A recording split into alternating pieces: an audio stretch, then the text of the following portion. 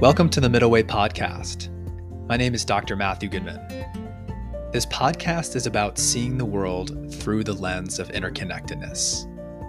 It's about recognizing our common humanity and discovering pragmatic solutions to improve well-being from the individual to the collective.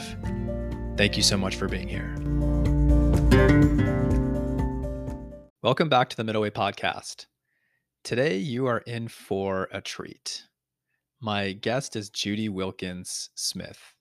Judy is a highly regarded international organizational, individual, and family patterns expert, a systemic executive coach, trainer, facilitator, thought partner, and leadership conference and motivational speaker. Judy has 18 years of expertise in assisting high-performance individuals, Fortune 500 executives, and legacy families to end limiting cycles and reframe challenges into lasting breakthroughs and peak performance. Sounds pretty cool. She's the author of Decoding Your Emotional Blueprint, a powerful guide to transformation through disentangling multi-generational patterns, which is a book that I read and highly recommend. So I felt so privileged to talk with Judy because of her deep expertise in this area of systems work in family systems and the empowering approach that she takes to working with individuals and larger organizations. As you'll hear in the podcast, the work that Judy does is something called constellations work. This is typically a three-dimensional process of working with individuals by using other representatives in the space to depict family members or other people within their systems. And through this process, people can gain some insight, almost sometimes some very immediate and powerful insight into where they are getting stuck, where they're repeating patterns that have perhaps been handed down in their family system from generations ago. And then from this, how to break those patterns and how to create something new to help to elevate the system. So this is what I think is the coolest part about Judy's work is that so much of the time we might have feelings of guilt around changing patterns, unconscious feelings of guilt around changing the dynamics, the same patterns that we've been carrying out for our family. And these could be around things like money, for example, which we talk about in this episode, feeling guilty about making more money than those in our family previously had. So Judy's work helps us to recognize that we're giving gifts to our system. We're elevating our family system by helping it to continue to move and evolve and grow. And when we elevate ourselves and the family system that we're embedded within, we also elevate the larger systems that we're embedded in, including the system of our collective humanity. One thing that stuck out to me is that Judy says that when we're our biggest and best version of ourselves, we are simultaneously the most humbled because it's at that moment, it's at that time when we're fulfilling our destiny that we're for the first time truly in service of the universe. Okay, so that's a bit of context. Judy and I go into definitions of family systems and what she calls emotional DNA and how this is inherited both epigenetically and through our experience of just living in our family. We talk about how these issues are not necessarily our fault, but our responsibility to change and why changing them is actually giving a gift to our family. Judy shares how she came to this work almost accidentally. We talk about how our patterns or our symptoms are actually just opportunities. These are gifts that are being handed to us by our higher selves, waiting for us to change them, to transform them. So we talk about gifts as gold. Judy shares a little bit about the idea of the collective nervous system. We talk about, importantly, the shift from a victim mentality or a victim mindset into a more empowering mindset. And Judy explains why she thinks this is really the key here in the transition from being stuck to starting to move and evolve and grow ourselves, shifting from a sense of victimhood to a sense of feeling empowerment, like we have some agency, we can have some control over the situations in our life. And then generally, we talk about the story that perhaps we are operating under as a collective humanity. And again, Judy shares here how the role of victimhood or victim mentality comes into play there. So, lots and lots and lots of great treasures in this episode. I hope you enjoy it as much as I did. I definitely walked away from the conversation feeling energized and excited and optimistic. So, enjoy this episode. I am joined today by Judy Wilkins-Smith on the Middle Way podcast. So honored to have you here. Thank you, Judy, for coming on. Thank you. It's lovely to be in Southern California, even if I'm sitting in Texas. I can feel your presence here. Thank you for joining me. Absolutely. So I thought just to set the stage for our listeners, you could define some terms for us to give them a sense of what you do. Sure. There are a few terms in your book, and I'm going to hold it up here for those that are watching. It's called Decoding Your Emotional Blueprint. Highly recommended. And you do what's called constellation work, but this is within a framework of systems, working Yeah. within systems. And then one of the processes that you help people discover is how to decode their emotional DNA. So, can you define what you mean by systems, and then we can talk a little bit about constellation work, Sure. emotional DNA. So I do systemic work in constellations. That's the bracket it falls within. Systemic work is the study of or the exploration of you within a system. You didn't just happen in a vacuum. You have mothers, fathers, grandparents. Whether you know them or not, you still have them. And so it's the study of how did you come to be you? How is that serving you now? And what is it that wants to happen next? Now, for many people who work in this field, they will stop at what happened to you? How is it affecting you now? Complete stop. For me, what happened was I began to listen to people saying, okay, but and then what? And I realized that this work very much lent itself to the and then what? And in fact, that often the pattern that was trying to stop, in fact, just about always, is sitting right next to the pattern that's trying to emerge.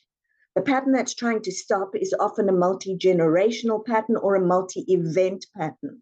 The pattern trying to emerge is the pattern that's trying to emerge through you as the chapter that only you can write. It's what the system is waiting for from you. Mm. So that's Now, systemic work. You've worked with people and you've written and spoke about kind of scenarios where people will experience events in their life where they seem to come out of nowhere, but as you're saying, they could be multi-generational issues, and sometimes they might pop up at the exact same time in someone's life as it came up for a previous generation. Exactly. Yeah. Just wondering if you can kind of give us a sense a little bit more about how these issues are passed down from one person to another. So there are a number of ways. One of the ways scientifically that they've studied very well is epigenetics. So with epigenetics, a significant event happens. Now, with anything, an event happens, we have a reaction. The reaction creates thoughts and feelings and language and other reactions and more actions and mindsets and patterns. So then what happens is we have a library of those actions, feelings, thoughts. And as a parent, maybe we're passing those down by modeling it. Maybe we're saying, be careful, watch out, don't do. But there is also an epigenetic imprint that occurs on the system, and that becomes a blueprint for generations of subsequent behavior. So we have all of those. And then, of course, we have the meaning that we make of it. the individual. We can look at all of that and we have a couple of choices. Oh, that's how we belong in the system. I'm going to do that too. Or that's not working for me in the system. I'm going to do it differently. And the minute we start to do it differently, we start to redirect or reprogram the emotional DNA. So I know you're going to ask me what emotional DNA is. Emotional DNA is your patterns of thoughts, feelings, and actions that have been inherited or you've created from multiple events and are now passing on. So it's all of those patterns. So we start to then recreate or rewire. And that's where good old neuroscience comes in, because we also know that the brain is neuroplastic. You're not sentenced to the lives of others, except that we act as though we are, but you're not.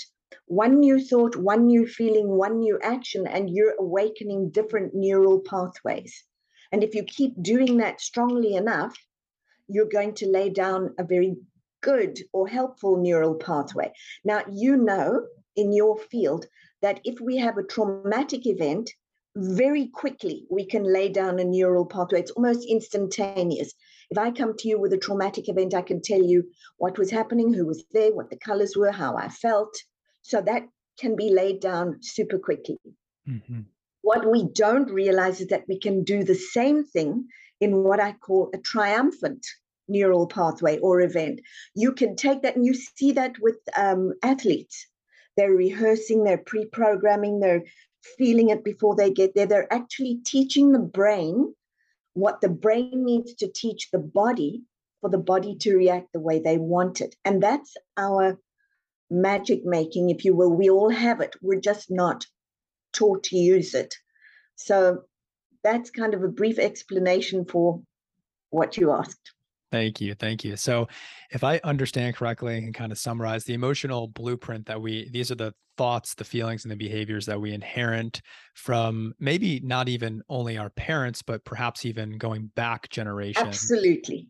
Absolutely.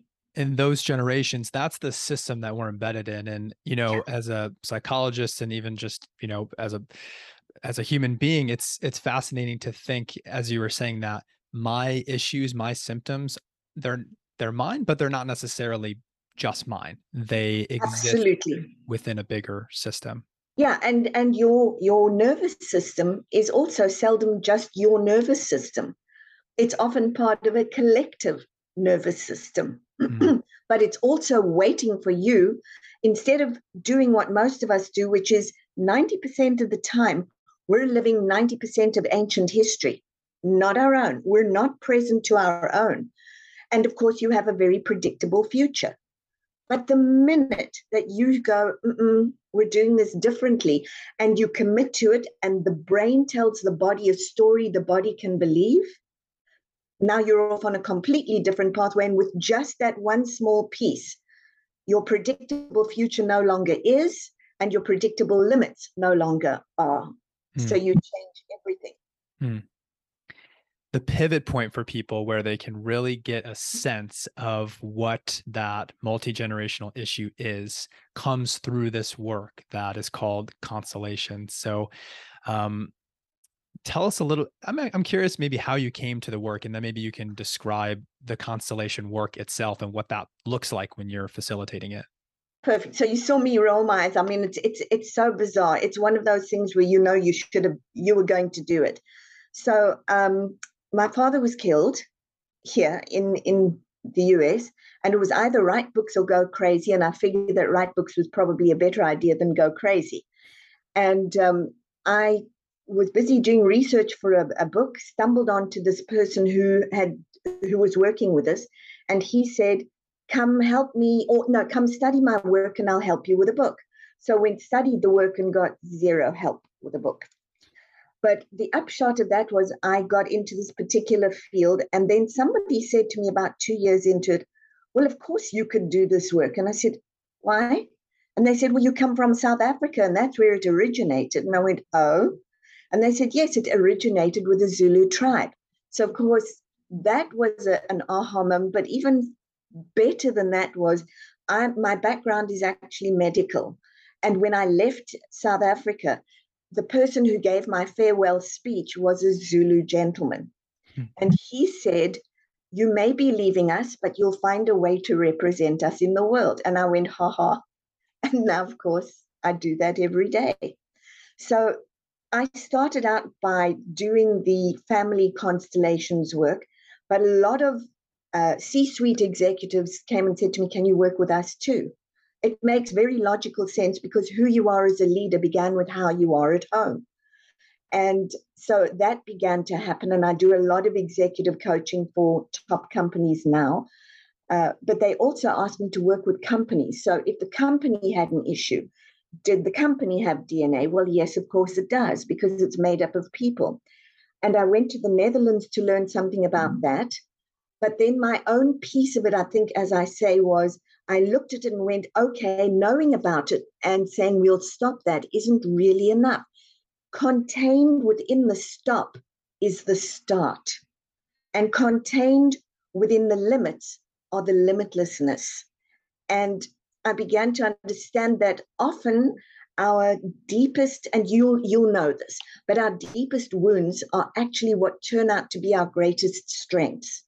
They just don't always come in pretty wrappings. But when you learn to understand the patterns in your family that are coming through to you for a very specific reason, you can use them for your own purpose and your own strength. And so people began discovering that they had this whole treasure map. We think that our ancestors are terrible because they were pirates or rapists or thieves. No, we look at them within the context of the system too. And the minute you zoom out, it makes a whole lot of sense. So instead of focusing on me, we're focusing on me within the system. And often what didn't work in one generation is trying to become something amazing in the next generation. Ha ha, congratulations, you're it. And so at live events that I do, people very much report the brain, they will say to me, I can't think the same anymore. My body doesn't feel the same anymore. So we have those people who come in one way and walk out the other way, or come in having been sad all of their lives only to discover it's great grandma's sadness. Or one of my favorites is a lady who comes in and starts, she says to me, I'm very stoic. All the women are stoic. We don't show emotion. Well, she does this piece of work and sees where the stoicism originated. And of course, her heart just opens and she starts to cry. And an hour later, she says to me, what's wrong with me? I can't stop crying. And I say to her, but you're not just crying your tears. That's 5 generations of tears that you're finally expressing. Mm. And now life can flow again. So we look very much at where did love, life, joy, success, money, relationships, leadership stop, and why? And what that was a solution back here has become a problem over here. And all that a problem is an invitation to something new. Mm. It's really beautiful to think about this as like simultaneously realizing that my problem is something that's much bigger and it's kind of not my fault, but at the same time, it's empowering to realize that as well, that I actually have a chance to change this pattern. And as you sort of say, to kind of elevate the system and take it somewhere new. That's very empowering. And I think most of the time we don't feel empowered by that, or we don't realize, Right, or we experience right. guilt. Exactly. And this is the gift. I teach people all the time there's literally never not a gift in what's happened to you. It's not your fault that something happened, but it is your responsibility to take it to its highest potential. And when you realize that, you recognize that whatever you want to call it, life, God, the universe, guides, whatever it is, has been in service of you your whole life.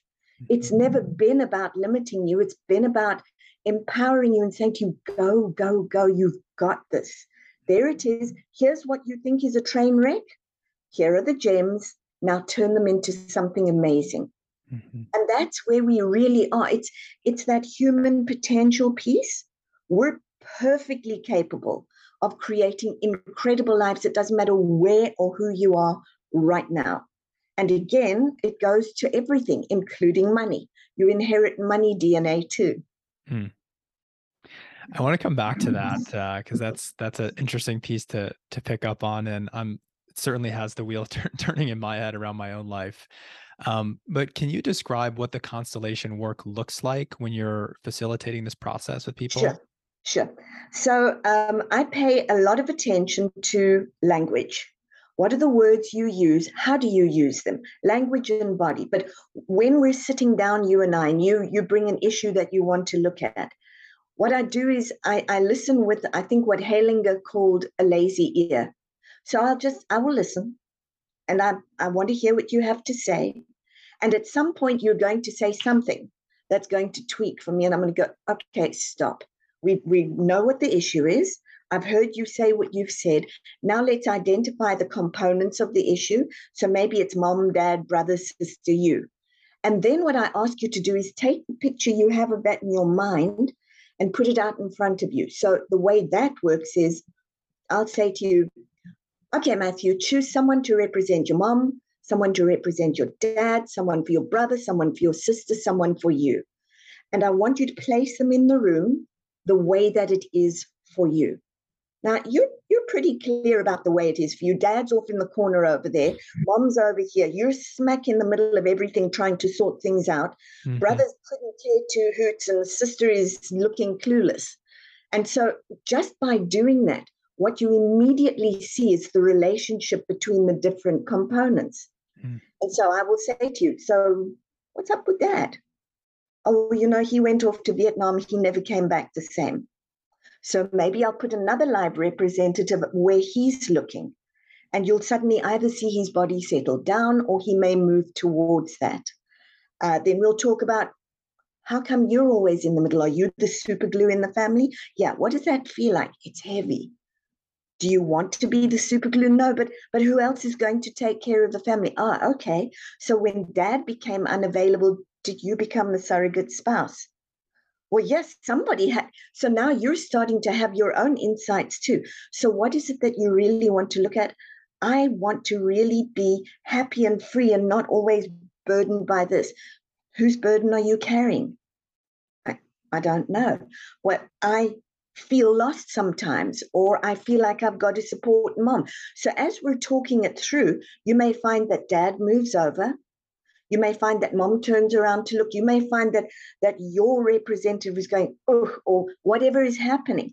And so we just explore. And I'll say to the representatives, tell me what's happening for you. And they tend to be super accurate. What's happening for you?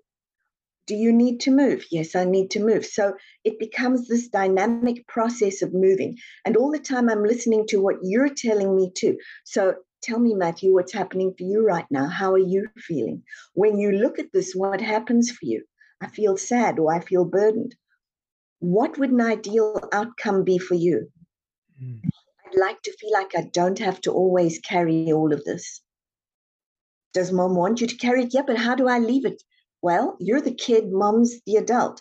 What's happened for you is you've gotten very big in order to carry that. Can we get you back into position so that you actually feel what it's like to stand in your own space? And so we move through the whole thing. At some point, we'll look for, so you get a sentence of what we call resolution. You might say, you know what, I can't carry this anymore. That would be the stop of the pattern. The start of the pattern is, actually, we would first have acknowledging what is. This is too heavy for me. I can't do this anymore. And then I need to do this differently. But now you've got everybody in the system looking or interacting, and you can actually, you're not just doing it here. You can feel it. You can hear it. You're listening to their input. You're listening to your own words. And when I say to you, so do you want to go test what it's like to stand in your own space? And you go, oh my goodness, you'll actually watch a jolt happens in the body and maybe in the face. And suddenly there's new language and you're trying out new sentences, and this feels very different to be here. I love this place. So different language is going to start popping for you. You're repopulating your library. You're telling yourself and feeling, hey, this pattern's done. And you're telling yourself and feeling, hey, this pattern is starting. And so you're rewiring the brain. Frequently, people will tell me, I feel something. My heart is open. And then if you notice, you'll actually feel the gut move from tight to the compass that it was supposed to be. A gut is a very accurate compass. And so that settles. So you're watching this whole 3D process happen. And when you watch this systemic work, it'll get to a stage where it's complete.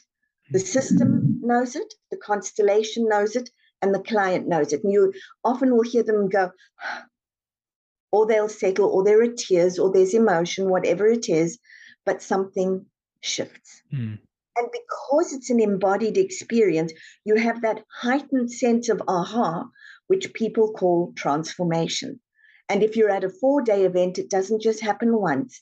It'll happen a number of times because we also have you in groups, both facilitating it or looking at it and participating.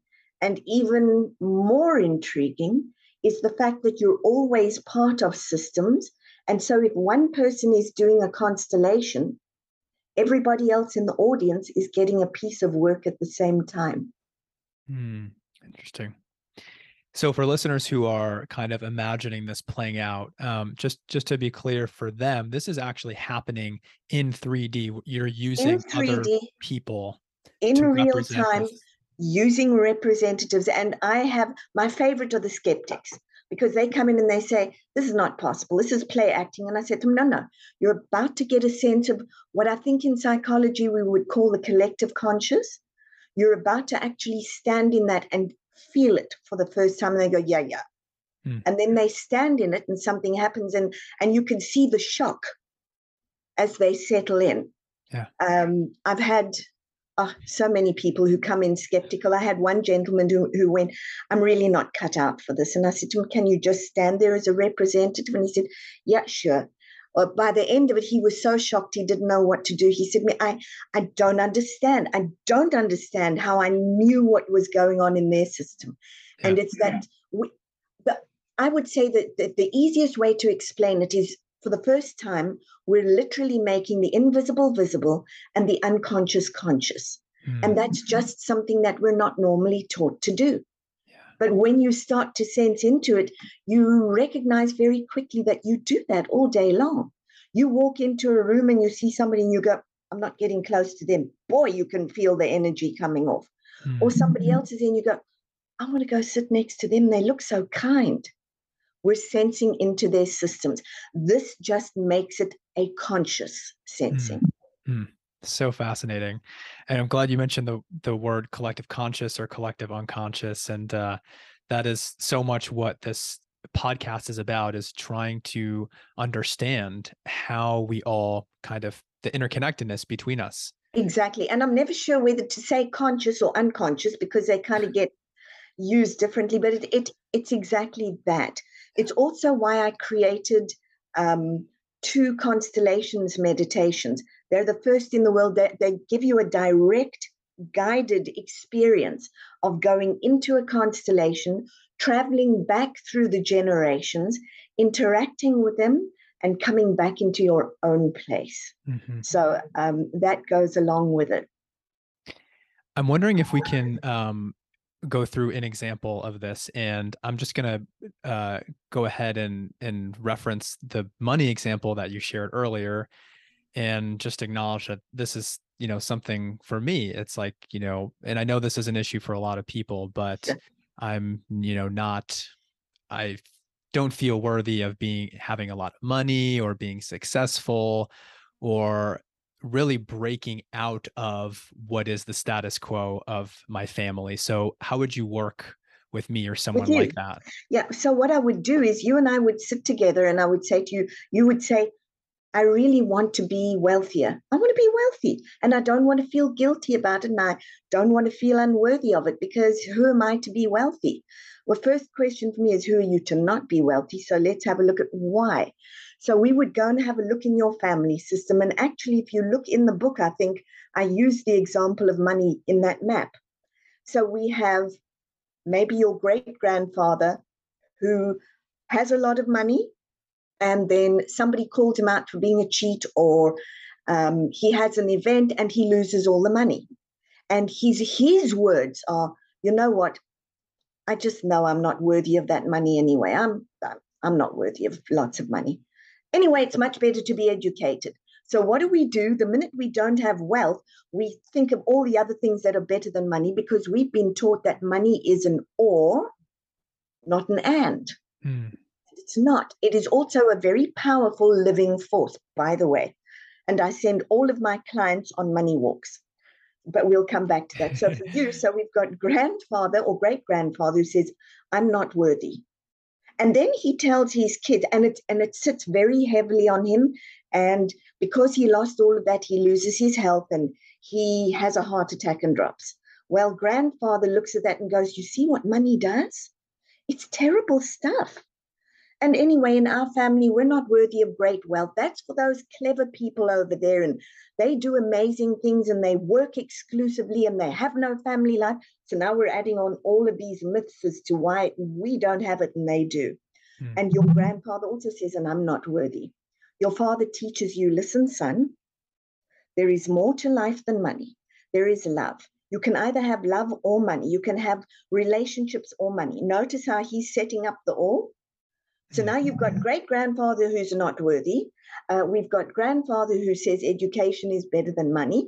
We've got dad who says it's not all about the money. You can have or. And you're sitting there going, okay, so money's really bad. It's evil. Besides which, the universe or God or whatever we want to call him only spits well on a few of us, and then we have great responsibility, so it's not much fun anyway. Yeah, okay, rubbish. So let's bang that one right there.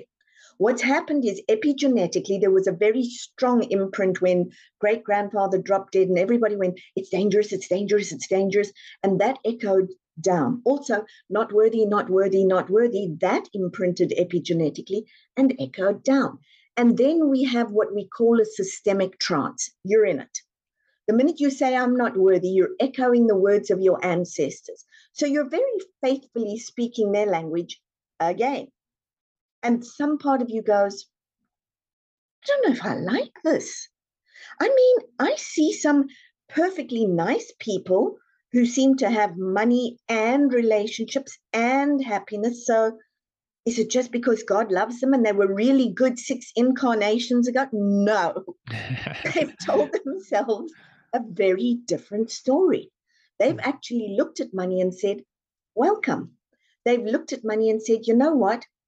If they've had your story, maybe they all weren't worthy, and maybe I feel that, but I'd like to be worthy. Can we be friends? And they start to talk to money. And then they start to think, one new thought. What if I was worthy? What would I do about that? And what if all those generations ago there was wealth? Now, bearing in mind, if I were working with you, I'd have grandfather, at least great-grandfather, grandfather, father, all telling you that lovely language that you're used to, and you going, yeah, got it. And then I would say to you, can you tell them, for all of you who couldn't be friends with money and couldn't keep it, I want to do it differently. I can. I want to be friends with money. I see all the good I could do. I see all the adventures I could have, and I want that. Great-grandfather, you may not have felt worthy, but at one stage you were. And I want to take that from you. The not worthy, I don't want to take anymore. It's really time something changed. I have children or community or others, and I need to teach them a new truth. And if I can do it first, and I can teach myself a new truth and believe it and work with money to change, what's possible here? So as we're talking, what's happening for you? Yeah. So what comes up for me is that feeling of, okay, well, I don't want to abandon my family. Yes. So you talk about these, Beautiful. yeah, Beautiful. that's the core of it. That's the core of it. I don't want to abandon the family system. And this is common for all of us. So I love that you brought that up. So what you do is you look at your family system and you say, you gave me wisdom, you gave me love, you gave me joy. This I want to take with me. You also ignited in me the passion to bring back the wealth to this family, to flow money again and to do wisely with it, because we can. And for all of you, that's my gift. That's my purpose and legacy. Could not do it without you. Because of all of you, me, and I'm your legacy. And then what I would do, so you were very sure you were not abandoning or abandoned, is have them all put their hands on each other's back and then have your father put his hands at yours.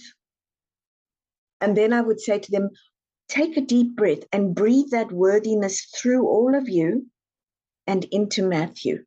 And Dad, when you're ready, push him forward just a little and tell him, do better than us and do better for us.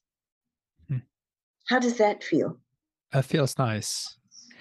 What would you say? Well, I guess I just speak for myself. Is still this feeling of, well, it would somehow they'd be proud, but it would somehow like sever the connection with the family. I would say it doesn't sever the connection. There was a very strong connection 4 generations ago to money.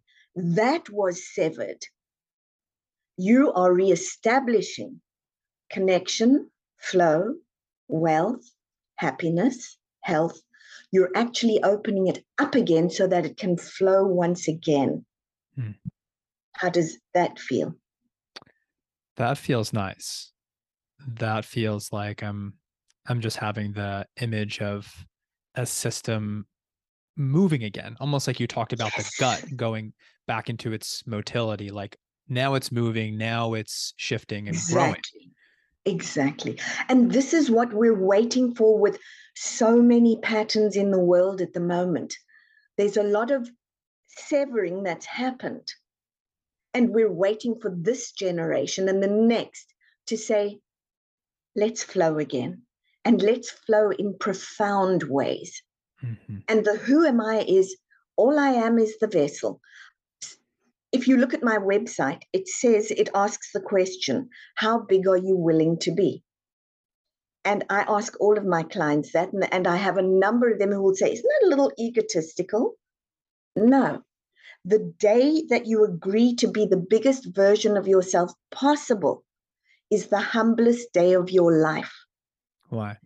Because it's the first day that you agree to be responsible for truly creating the highest version of the life you were given. And it's the first time that you're truly in service of the universe.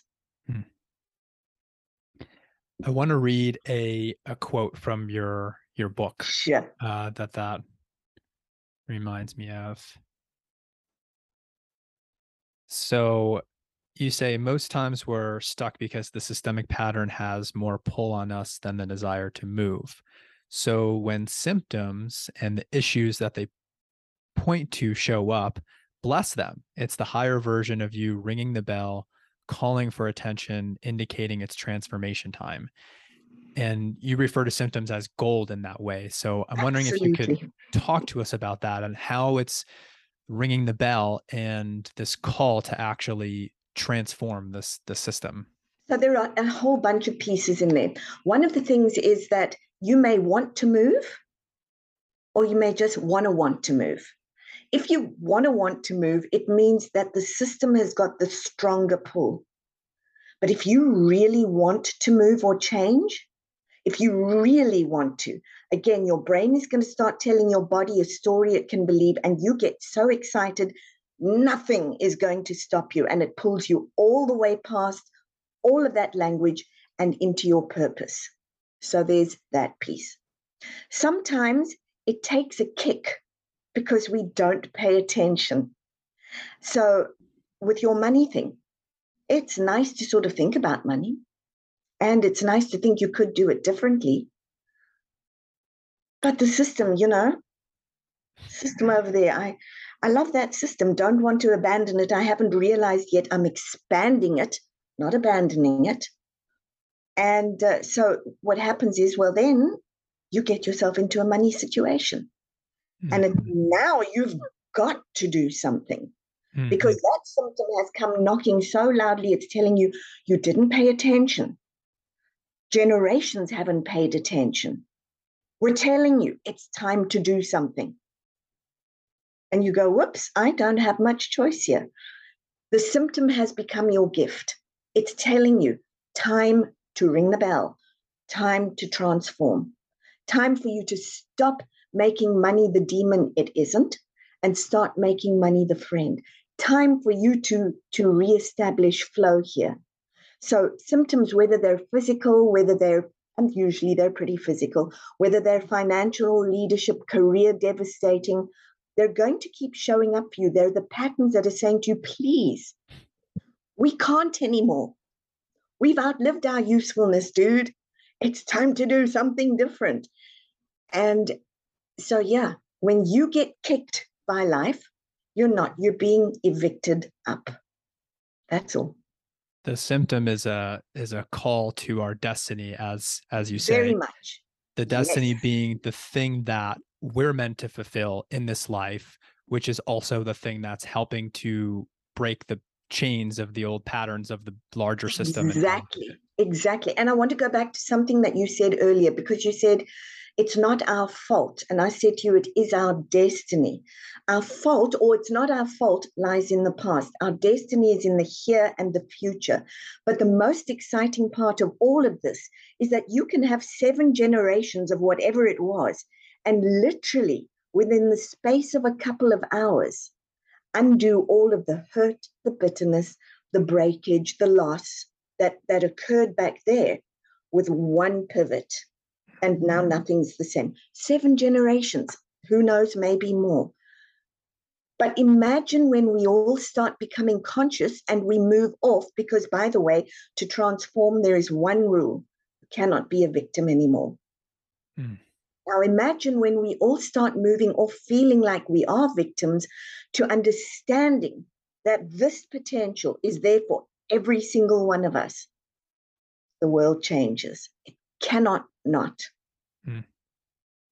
How would you recommend someone who finds themselves in that victim mindset? Is it just being aware of it, or how do you work with people to shift from being a victim to feeling more empowered to change the story that they're living? So first of all, I want to understand what you're feeling, thinking, saying, because that's really core. It's what is your full language. What are you telling yourself? What are you thinking? What are you feeling? So I want to understand that. I want to understand the hurt. I want to understand all of the flavors and the nuances. And then I want to understand who they belong to. Because we may feel them very deeply, but they may not be yours. You may indeed be eating someone else's pizza. Yuck. But so anyway, what I do is move back through the generations just to see. And then I want to understand, do you really want to move? Because if you really want to move, I can tell pretty quickly if we're very deeply entangled, up come all the what I call but syndromes. Yes, but, yes, but, yes, but, yes, but. Or I've tried, which means that really you're still anchored in the system and you want to be there. But when you come and you say, I've run out of excuses, I'm tired of this, something has to change, then I know, okay, now we can start working.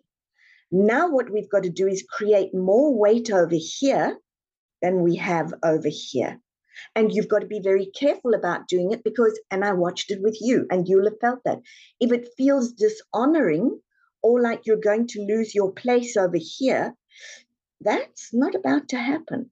So what we know is you've got to honor everything that got you this far. Honor it and respect it. It may not have been your favorite flavor. It got you here. And then how do we put the building blocks in place that allow you to understand, I'm carrying this forward now. I'm taking this forward. This is my piece. And even though it's just my piece and it's very personal, who is it going to impact? the entire system. So with a victim, I would say to them, tell me how it hurts you. Tell me what it does. Tell me where the anger is. Who are you angry with? How does that anger serve you? I have worked where there have been many generations of slavery, and that's a difficult one because there's not much that's pretty about it. But when we forget that the slavery has its journey too, and a profound journey, we make people victims. When they start to see, I come from something that strong and that incredible, that slavery piece, and what can I do with that? They start to move. Now, secret number 2, if they come at who was originally the slave master, because I'm going to get you back, they've just hit themselves in the knees, because what they've done is they've flipped the pattern. Now they're going to be the perpetrator, and this is going to be the victim. And so we're just going to respin the cycle. The way they emerge from this as the incredible beings they're meant to be is to say, I see what you did. This is what I'm doing with it. This is how I will enrich the world.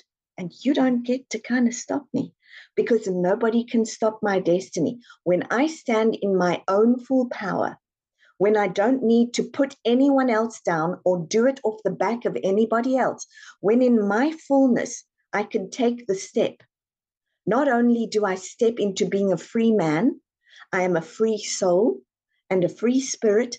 I get to enjoy it. I get to love my life. I get to show the world what it could be like. That's the journey of the victim. I am blown away by people, and I know this sounds weird, who are lucky enough to have come from victim, because they have a remarkable journey that most of us never even begin to imagine. Mm-hmm. I'm curious about that, the threshold of crossing from victim into this more empowered place. So someone has recognized what the generational pattern is. As you said, they've sort of resolved the feelings around, abandoning or something like that, and they really want to change. What's the process then? How do you help them to really focus on that change? Is it just a matter of really just placing a lot of attention on it and doing Just placing behaviors? attention on where you want to go and really creating. If you watch me at a live event, you'll see I'm very particular and careful about the language I use, and I will test it. And I'll say to the client, you only use the language I'm giving you if it fits. If not, shape it with your words. So it's got to feel mine. And as we reshape it into something new, I am the master of my own destiny. I get to be free. I get to do this. It's got to feel so deep that it becomes you and you become it. That's what I was saying to you. It's when the brain tells the heart and the gut the stories that they go, yes, yes, you've had this. You'll have done something and you'll have looked at it and go, I did that. And you have this feeling that something's shifted. That's where I work. And that's why you'll see the body jolt and you'll see people suddenly go, oh my goodness, I don't think the same way. Something different here. I'm not feeling the same way. The hurt is gone, but I'm super excited. Where did that come from? You got to rest the hurt. You got to invite the excitement in. And when you make that part of you, that's when the pivot begins. Mm-hmm. So people say to me, yeah, but really, how's that possible? Here's the deal. Do you watch horror movies? Do I? Do you watch horror movies? I'm actually not a huge fan of horror movies. So you don't watch horror movies, but you do tell yourself horror stories about yourself and believe them all day long. And your body says, yeah, see, I told you he was stupid. He wasn't good enough. And the body's going, and you respond to that, or your throat tightens and you can feel the body is responding to you. You created that. And you're equally capable of looking at a sunrise or a sunset and going, how lucky am I? How blessed am I? I am so happy. And the body goes, oh yeah, it's responding to you. So when you give it a command that your heart and your gut can believe, you achieve that state of cohesion. And that's when everything starts to flow. Hmm. I'm really savoring this feeling now of the sense of autonomy. You mentioned like being an autonomous person, an autonomous soul, and the sense of empowerment that comes with that. You've given an example before of something that most people have experienced, like that they want to save up for a vacation. They know that there's a voice that says, don't go on the vacation. But if you've worked hard enough and you've saved the money and you get the sense that, wow, I created that. I got to go on this vacation because I decided that's what I wanted to do. And just on an experiential level, because now you've experienced that, in your heart and in your gut that you actually have the reins of life. It's in Exactly. your control. And that seems like that just even those small little experiences can help people then take a next step into something else. Yes, but think about that even more. So you do the holiday or the vacation. Now I would say to you, go and sit down and I want you to write down, what did I teach myself about me? I can save. I can stretch. I can do these amazing things. I went on a vacation that my parents always dreamed of. Wait a minute. They never went on a vacation. I've just changed something here. They always said, only hard work, only. Wait a minute. I'm saying there's room for work and play. So you really want to notice that you're not just doing something, you're doing it within the context of a system, and ask yourself, am I stagnating, devolving, or evolving as we're going along? Because we're very good at turning champagne into water rather than water into wine or champagne. And yet we're so capable of doing that. Yeah, it's so funny that you mentioned that as you were talking. I'm realizing, I'm giving this great example, but it's so true for me, the holiday example in the context of my larger family system. And there are so many layers there. So I'm gonna have to do some more reflecting Yeah. on that. And what happens is they look at you and go, well, he went on a vacation and he didn't drop dead because he wasn't working all the time.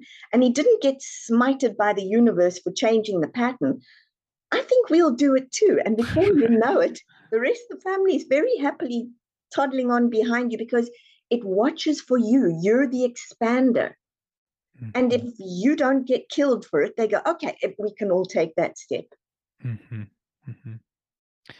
Yeah, it was helpful to hear, it's almost like you're giving I know that you're not giving people permission, they need to give it themselves, but to reframe it as you're actually doing your family and your So system a much good. favor. You're doing them good. Yes. And I think that helps Yes. people with that guilt. Yeah, you're doing so much good. You're expanding it so that others can say yes too. Somebody in the family has to give permission for flow to happen, has to say yes. And the crazy thing is, the more that we do that, if you look, I don't care whether it's the Quran, I don't care whether it's a Bible, I don't care whether it's a Torah. If you look at any of those, all of those will tell you, knock, ask, it's yours. And we go, oh, no, no, no, no. Because what happens? We grow up being taught that suffering is sacred. And I was on a show the other day, and somebody said to me, yeah, but suffering is sacred. And I looked at them and I said, no, suffering is stupid. It is not smart. It is willfully saying, I agree to be less than. You're not helping your system. You're not helping yourself. And you're sure not helping the world. Imagine if Walt Disney had have decided the same thing. He didn't. People challenged him all the time and told him, you're wrong, you're wrong, you're wrong. If you look at him, would you say he gave us a gift or did he undermine us? Mhm, mhm, And the world needs more of those, needs people to say yes to flow and yes to permission to be happy. It really doesn't evolve us when we're sitting being as sad as everybody around us. It doesn't. mhm. Somebody's got to have the courage. Mhm. So I wanted to ask you a hard question. Oh, I like hard questions. Go for it. Fantastic. You know, thinking about systems really from a macro perspective and not just our family systems, but our community systems and our social and political and economic. I mean, the systems we can expand out as wide as our imagination can And we're go, part of them. Yes. and we're part of them. Yeah. And the work that you do is about helping people realize where they're getting stuck where the system is stuck, how to move through that so a system can adapt and evolve and grow. And I'm just curious to hear your thoughts kind of from a macro perspective, if you have them, like where we are as a collective humanity or as a world, where are we getting stuck? What's the story that we're stuck in our system? Victim. Big victim, bam. Somebody taught us not so long ago that being a victim was really smart. You could monetize it, politicize it, religiousze it, and any size that you wanted to. And they taught us that the downside, the victim side, was a really powerful thing. If you look on the television, if you listen to the radio, people all want to tell you their terrible stories. To tell a good story is kind of frowned upon. Mm. But the beautiful thing about that is the system is elegant. It can wait. And enough people are going to get tired of being victims and look at the world out there and see opportunity and go for it. And by the way, the minute they do, you're going to have somebody say, well, yes, they were born with a spoon in their mouth. It's very easy to do that if. That's my next one. It doesn't matter. If you're wealthy, you got there somehow. Maybe instead of us criticizing, we may want to look. If you became super successful, how did you get there? We've become a society of not only victims, but pickers. We pick at each other. We don't celebrate each other. Now, think about this for a moment. If we started celebrating each other, if we started right at basics, which is I'm useless, I'm stupid, and all of that stuff that we fill our heads with, and went, what if I could do something remarkable? What if I just began with one step? If we simply began with the what ifs and began asking ourselves what's possible and stopped feeling guilty and miserable and started feeling happy and engaged and giving and possible and growing, we literally cannot sit in the same world we are anymore. The beauty of this work is that it doesn't judge. It simply shows you what's happening and it shows you what's possible. There is no judgment. You're going to do what you're going to do, but the choice is yours. If we start becoming aware that the only reason we're stuck right now in many areas is because we chose it, and people are going to scream and shout, but we did. If we start to realize that we can make a different choice, and people are still going to scream and shout, but I would say challenge would be if as many people as possible chose for 21 days to simply have one new thought, one new feeling, one new action that spun to the positive and their potential, within 21 days, you're going to see a very big shift. But we've got to get off victim. We have very nicely gone and put ourselves in a mud bath of victimology. It's not going to get us anywhere. Thank you for that. There's potential. That's a powerful thought. No, I it's know. a powerful a future reality, not thought. All you got to do is do it. Is there anything else, Judy, that we haven't covered that would be helpful to add? I know I've asked you a lot of questions.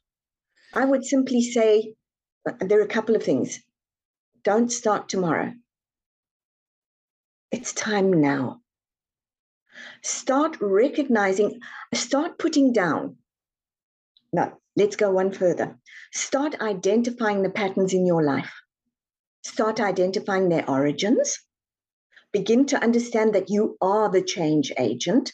And it's not a nice woo-woo idea. This is practical. It's applicable.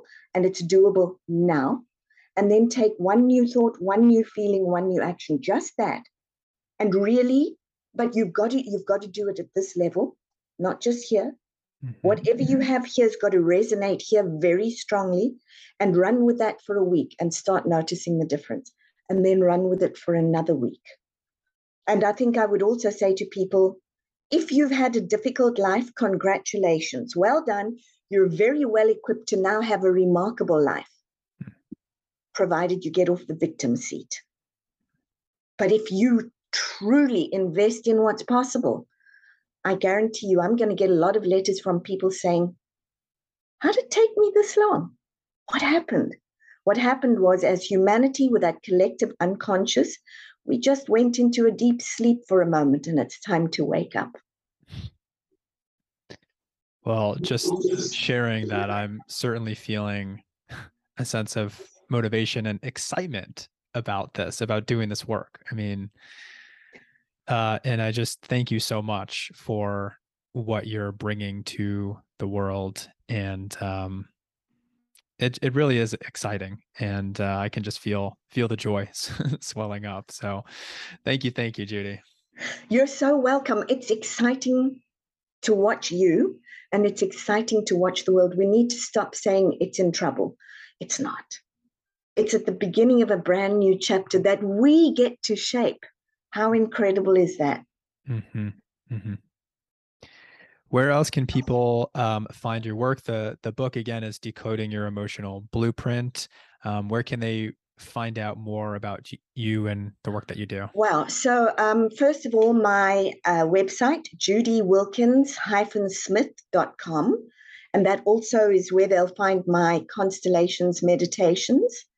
And then Spotify, YouTube, Instagram, and of course, really importantly, in November, at November 10 through 13 at Disney World, I'm doing capability and resilience DNA.